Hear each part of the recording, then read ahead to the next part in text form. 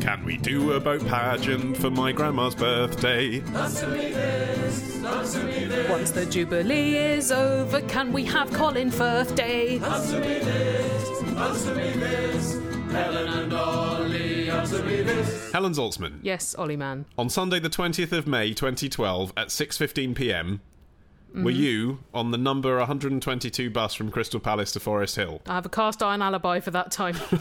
No, I don't think I've been on the 122 since last summer. Oh. When I was returning from Catford to Crystal Palace after a ramble. Well, with such a tediously mundane detail, you have unwittingly slammed Pete from Forest Hill. So early in the show. You will have also eased his conscience. Okay, good. Yes! Because he's written in to say, on Sunday the 20th of May 2012 at about 6:15pm, I was on the number 122 bus from Crystal Palace to Forest Hill. I sat on the top deck at the front, and who should I see sitting in the next seat over but Helen Zaltzman leafing through a newspaper? No, you didn't. Impossible. What's the alibi? I was on a train coming back from my parents. I was immediately sure it was you, says Pete.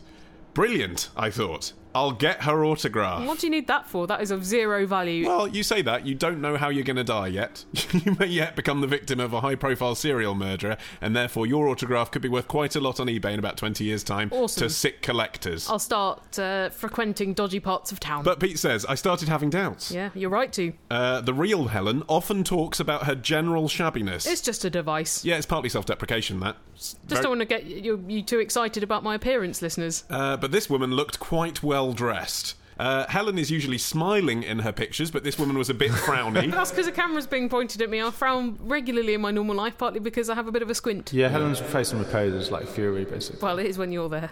It wasn't long before I found myself only 80 to 85% sure it was Helen.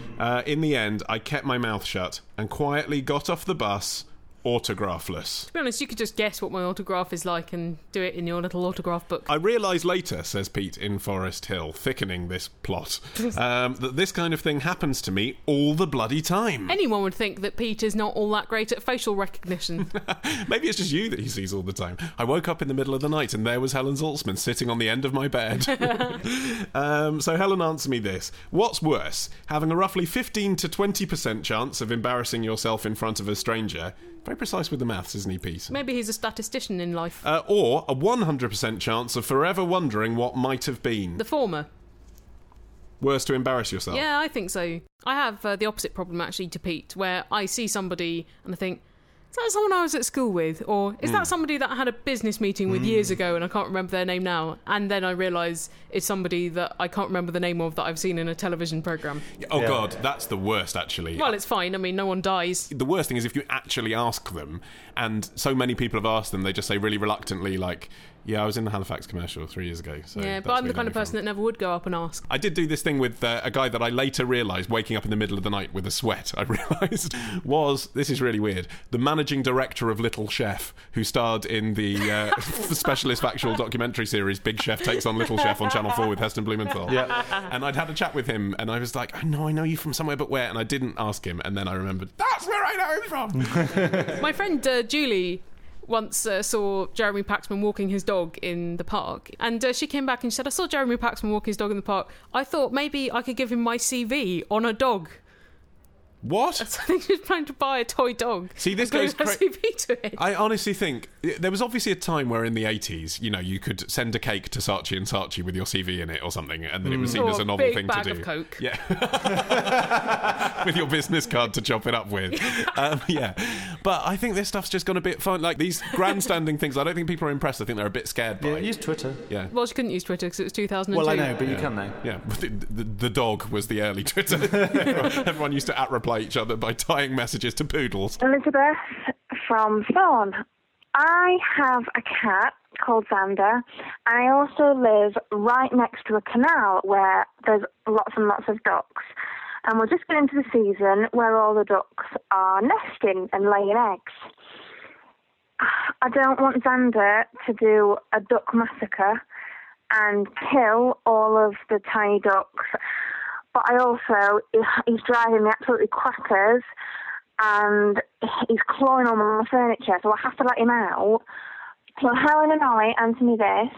What can I do that will stop Xander from wanting to kill baby ducks. I don't want to put a bell on him because I think that'll humiliate him. I think that is a ridiculous viewpoint to espouse, Elizabeth, because the humiliation of your cat is surely not as important as saving the lives of all these ducks. Who is he humiliated in front of? His cool cat friends? I'm not sure, having studied cat behaviour up close, that they have humiliation in their arsenal, to be honest. You can't see them blush because their cheeks are furry. Like Martin, actually. Animals trade on instincts, don't they? And Yeah. unfortunately, I'm afraid, Elizabeth, killing ducks is instinct. As you know, listeners, I'm a cat lover. Bells are essential, I'm afraid. But do bells actually work for scaring away ducklings? I don't know about ducklings, actually, because, of course, they learn as they get older that a bell means big, Fear. scary animal about to come. Well, yeah. then- But at least it alerts them to the fact that there might be some danger. And frankly, if the cat manages to catch them then, they deserve to die. It's natural selection, isn't it? They're going to get killed by something else. One technique that you could try as well is that I find that when I buy my cat a new toy that's been designed especially for cats, my cat is completely uninterested and, of course, plays in the cardboard box that the toy came in. Yes, like a child, Like really. a child, yeah. They don't need it. It's all just exemplifying how stupid cat owners are to spend money on their loved creatures. I'm glad you finally realised it. Perhaps buy your cat a duckling toy, and then it will build up such levels of disinterest in the shape of ducklings that it won't be interested in the real thing. Reverse psychology. Oh, brilliant. Here's a question now from Alec with a sunburnt back. Oh, I've seen some livid sunburn around London the past few days. Yeah. Sunburnt tattooed flesh as well. That's particularly squeamish making. Although sometimes it can add to the artistry. I mean, it depends true. what the tattoo is of. Yes, very much Yeah, so. if it's a burger, looks great. Sunrise. Anyway, Alex says, Helen, answer me this. When holidaying alone, at what moment is it acceptable to approach a perfect stranger and ask them to apply sun lotion to your back? Depends whether you're on the pool. If you're on the pool, straight away. Why wait? You're on holiday. Just go for it. Yeah, but he's alone, but he might be approaching couples, for example. Well, Hello? they might be up for it. They're on holiday. That's true. What happens in Marbella? Yeah. Well, he says, is it necessary to make an introduction or engage in small talk at least a day before the application becomes an emergency? No, I think probably 5 minutes of polite chats. The thing is, I mean, the picture that you so brilliantly created for us there of a lot of people sitting around a pool in Marbella, some couples that are there to swing, some that are just for the fun. Actually, my picture is on a beach, possibly a Okay, topless beach. fine. Beach- But, beach but or pool. We're in the same sort of place. That's fine. Same resort. But what if he's like in a town centre? Then you can't, can you? Well, then he should put a shirt on. What if he's in like a 5-star resort and it's all like really kind of manicured and everyone's like walking around in the spa? Then you can't just go up to someone. There's a sunburn butler at the 5-star resort. Yeah, well, he says, is asking hotel staff acceptable?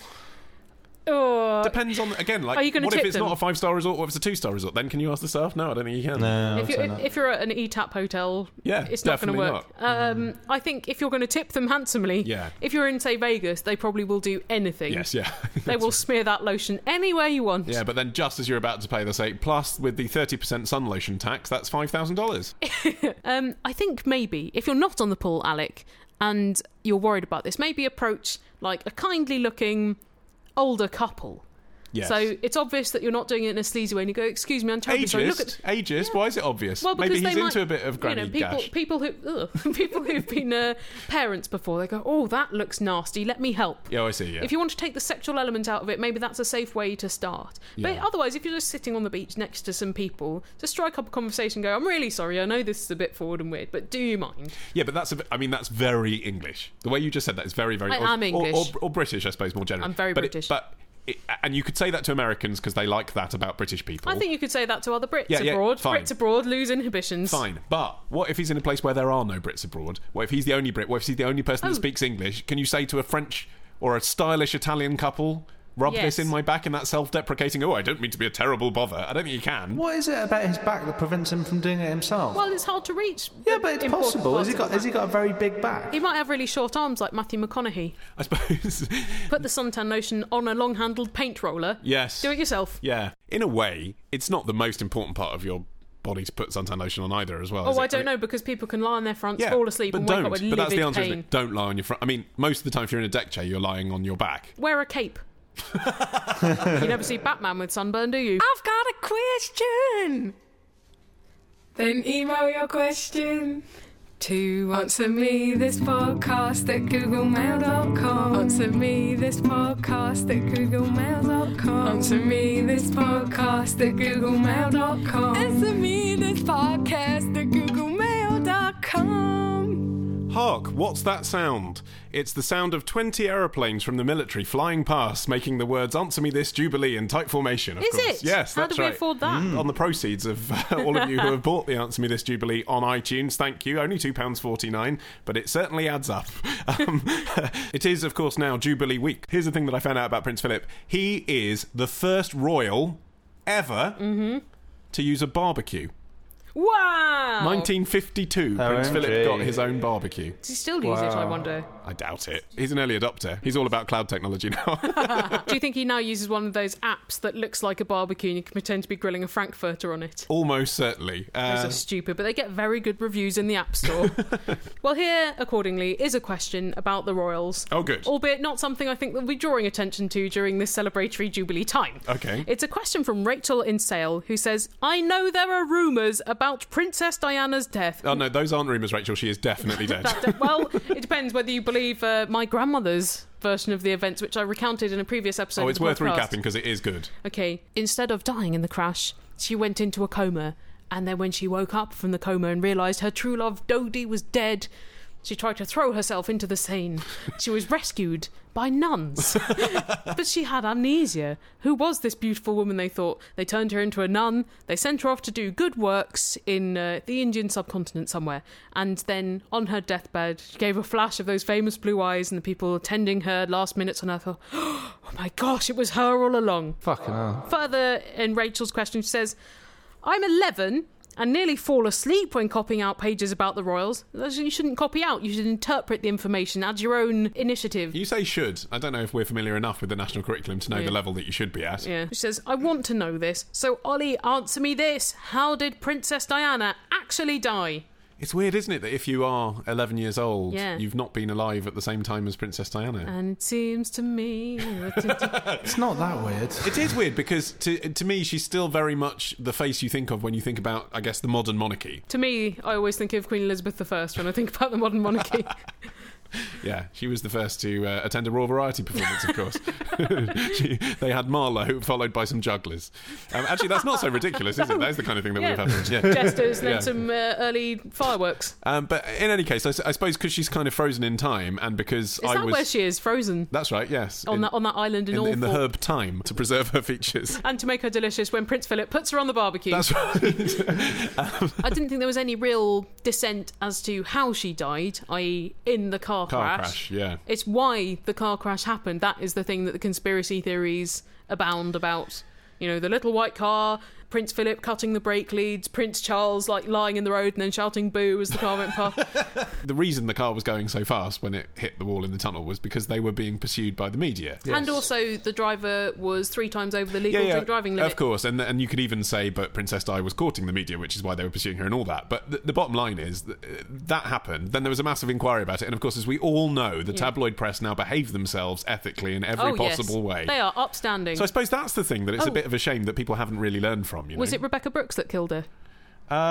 Yes. She was sat in the boot of the car going, you don't need to wear seatbelts, any of you guys. Because none of them were either. None of them were wearing seatbelts. No. Yeah. If Rachel Insell really wants the technical details as why Diana died, she died of injuries sustained in this car crash. Chiefly, her heart was shunted from the left side of her chest to the right side of her chest, which tore her pulmonary artery, which is very hard to survive.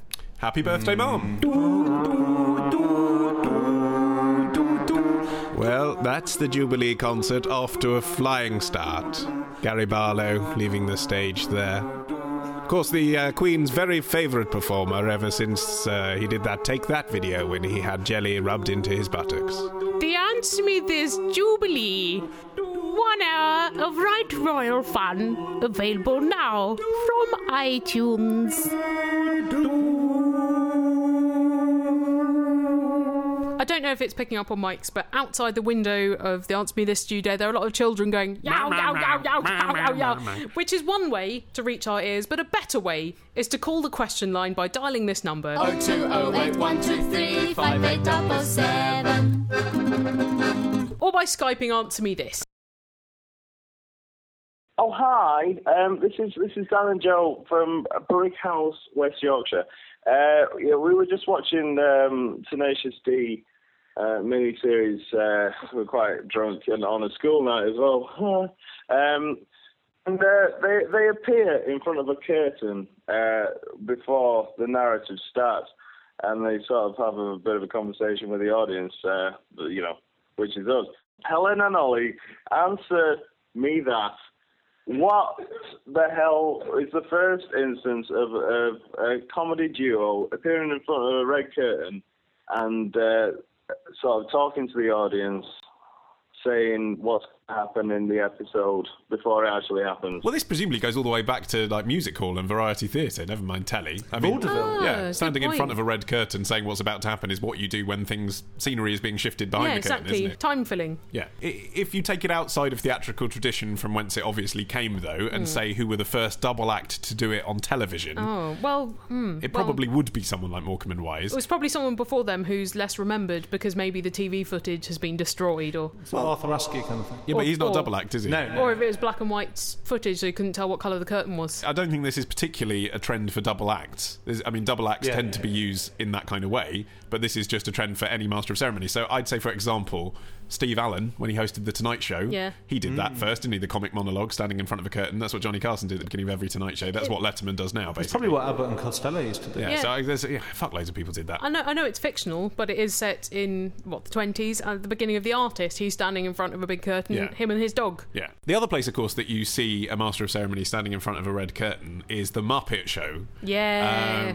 Which I was such a massive fan of when I was a child that I tried to recreate it in one of my Ollie Mann spectaculars that I put on in the sitting room. It was a bit like you were the little puppet in the new Muppet film that is such a huge fan of the Muppets that he goes to Muppet Theatre and kind of revives it. Yeah, that's right. That was based on me. Yeah. I was so in love with that aesthetic, the spotlight on the curtain. Yeah. I didn't really understand that it was a spotlight being projected from, the box or the back of the theatre. Right. That I just loved the look of Kermit illuminating the spotlight. Yeah. That when I sort of rigged up the theatre, i.e. my front room, taking the sofa and disassembling it, I took a curtain that I had, and I put a massive, large spotlight right behind it. I'm sensing fire. To create the impression of a spotlight. And it was there for about 3 hours whilst I was setting everything up. God. And I was like making a programme for my mum, written and directed Why by did you Oliver leave the Mann. light on during these But things? because I was the star and I could do what I wanted. Very wasteful. And then when I invited my mum in to see this terrible show, which I actually hadn't written, was going to perform for her. That's not the point, though, the writing. Yeah, she absolutely freaked out because she was like, you could have just set fire to the whole house. What are you doing? And then didn't want to see the show. She said, not only was this very dangerous, you're also backlit, and that is very intimidating.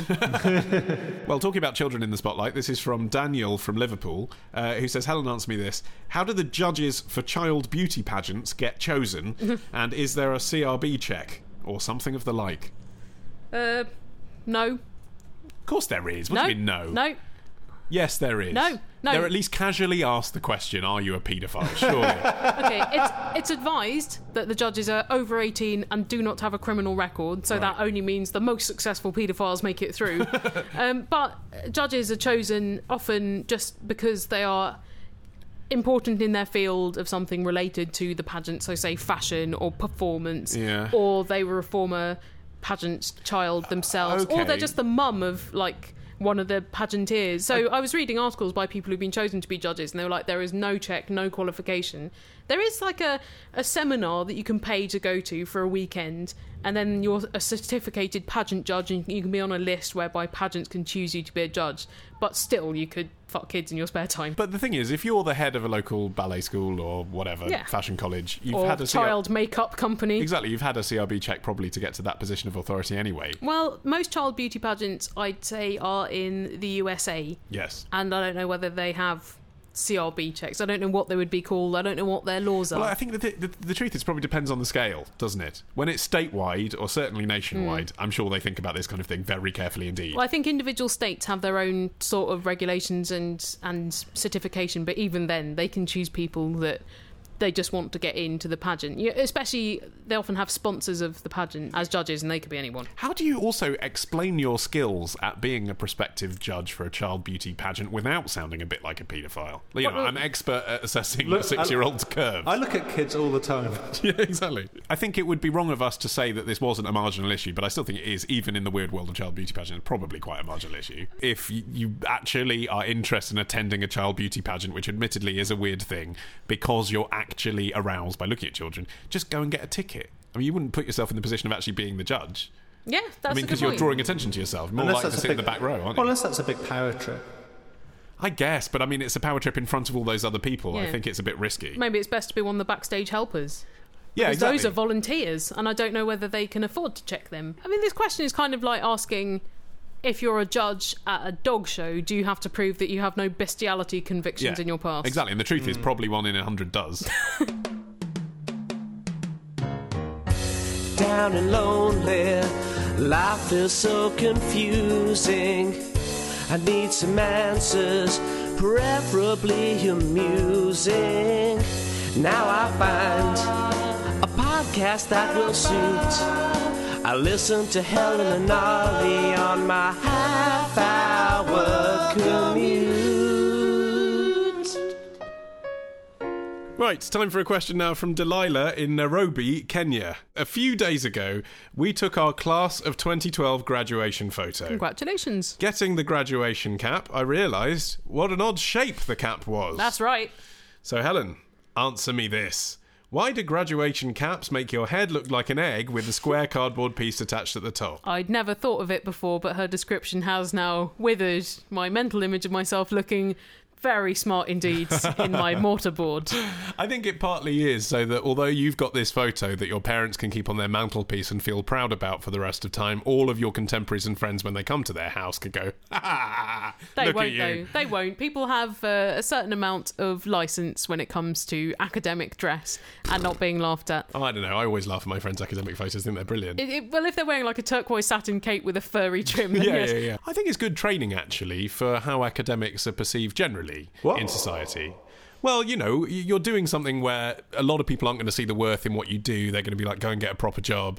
I Go think get if a you can, proper hat. If you can withstand looking like an idiot and still think, yes, I'm happy with this, I'm buying into this institution, I think that's probably quite a good training for the kind of steadfast. I've been academic for a number of years, and I've never had the amount of abuse that I've just been subjected to on this podcast, Ollie, man. The mortarboard and gown is a trope that has been popularised so much in culture, and even the most vapid of American teen series will have a scene where everyone chucks it in the air. Yeah, They exactly. walk That's around- totally different. Yeah, but people are desensitised to the fact that this hat is absurd, and it's taken Delilah here to look upon it with fresh eyes and think, this is ridiculous. It's the Emperor's new hat, isn't it? The university that we went to, listeners, you had to have a mortarboard as soon as you arrived. It wasn't just for graduation. You had to own one.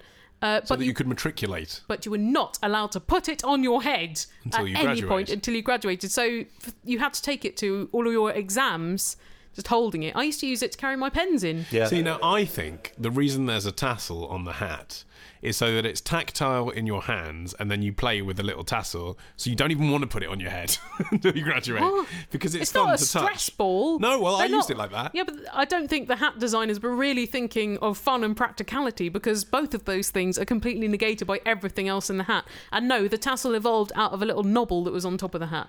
I'm guessing, Helen, that you've been on the internet and you're going to tell me what the hat designers were thinking. Oh, it's so complicated. They devolve out of religious hats. Originally, that's what universities were, wasn't it? Yes, You go there to be a exactly. priest or a doctor, don't you? Yes, And that's or it. it was monks doing the teaching, and so to wear such a ludicrous headgear was actually a kind of honour. So it did confer this important status, and a lot of them were based around a skull cap with ornamentation. There's one theory that the skull cap had like a little square on it that used to be a knob and then got bigger, and then got bigger and bigger and bigger until the square was much bigger than the skull cap. Did you, when you were walking around in your actual gown at university, did you get stopped by any tourists and asked to pose for a photo? No. I bloody didn't either, and I can't 'Cause help we're thinking, ugly. It's because I'm ugly. So, American tourists, if you go to Oxford or Cambridge this summer, please just ask an ugly student to pose with their mortarboard. They'll be so grateful. They will remember that moment forever. Here's another clothes question from Leo in California, who says, Ollie, answer me this.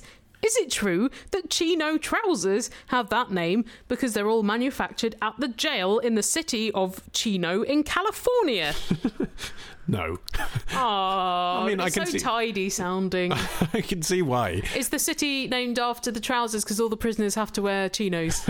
Well, that's an interesting concept. Is it because the French for Chinese is chinois, and chinos are very popular in China? You're not too far off. Oh, damn it. Although, well, it's still far enough to be called wrong. We always like to keep a respectful distance from fact. It is related to the Chinese. They're called Chino because they were made in China. Okay. So then almost everything that we use in this country could be called that. That's right. But these were made in China at the turn of the 20th century, so at a time when Americans weren't sourcing many of their products from China.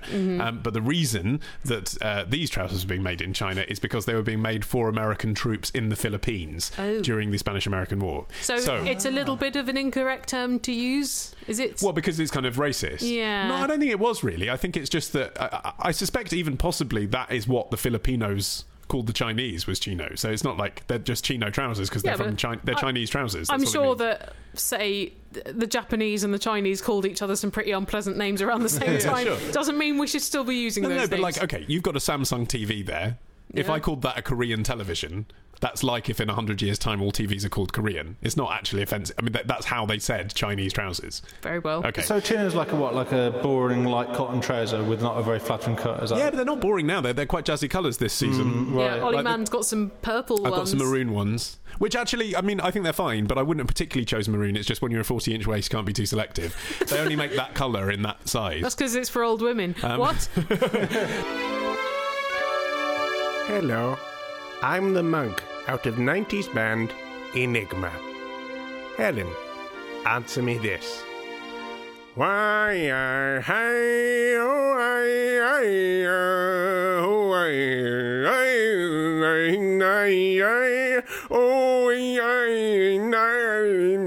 why